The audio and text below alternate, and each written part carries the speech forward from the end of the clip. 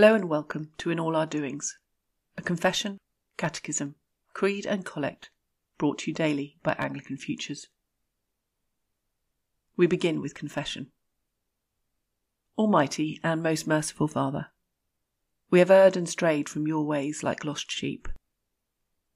We have followed too much the devices and desires of our own hearts. We have offended against your holy laws.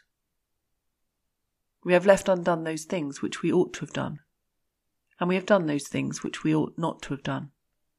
And apart from your grace, there is no health in us.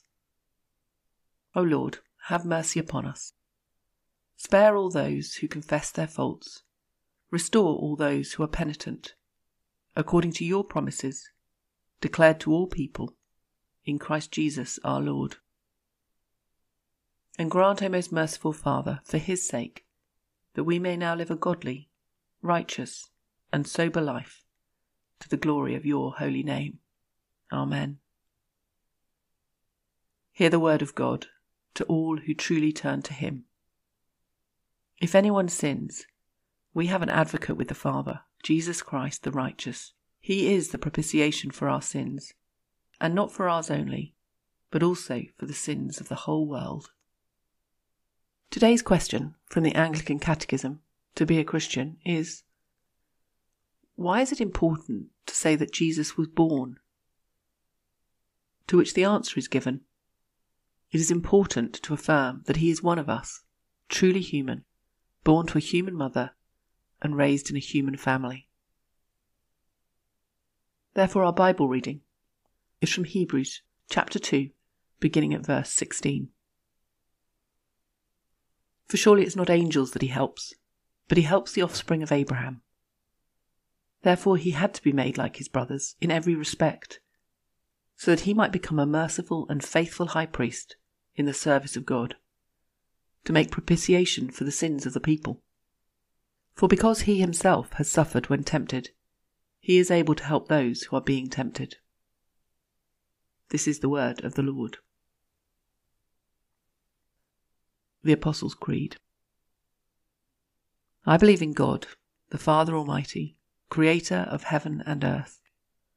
I believe in Jesus Christ, his only Son, our Lord. He was conceived by the Holy Spirit and born of the Virgin Mary. He suffered under Pontius Pilate, was crucified, died, and was buried. He descended to the dead. On the third day he rose again. He ascended into heaven and is seated at the right hand of the Father. He will come again to judge the living and the dead. I believe in the Holy Spirit, the Holy Catholic Church, the communion of saints, the forgiveness of sins, the resurrection of the body, and the life everlasting. Amen. Let us pray. Our Father in heaven, hallowed be your name. Your kingdom come, your will be done, on earth as it is in heaven. Give us today our daily bread, and forgive us our sins, as we forgive those who sin against us. Save us from the time of trial, and deliver us from the evil one. For the kingdom, the power, and the glory are yours, now and forever. Amen. Today's Collect. Heavenly Father, in you we live and move and have our being.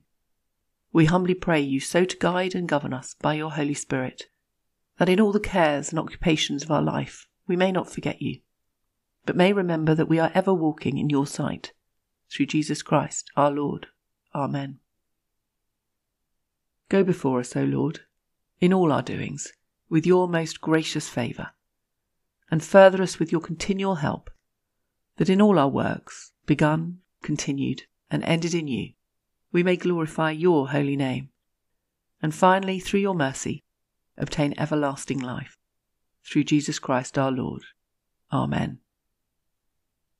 Now may the Lord of peace himself give you peace at all times and in every way. Amen.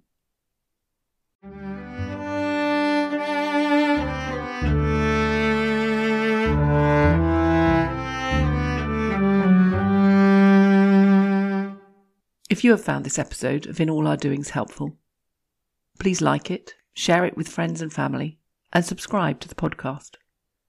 If you have questions or comments about any of the content, please contact us through our website, www.anglicanfutures.org. Bible readings are taken from the English Standard Version and the Catechism from To Be a Christian, both with permission from Crossway. The liturgy comes from the ACNA Book of Common Prayer, 2019.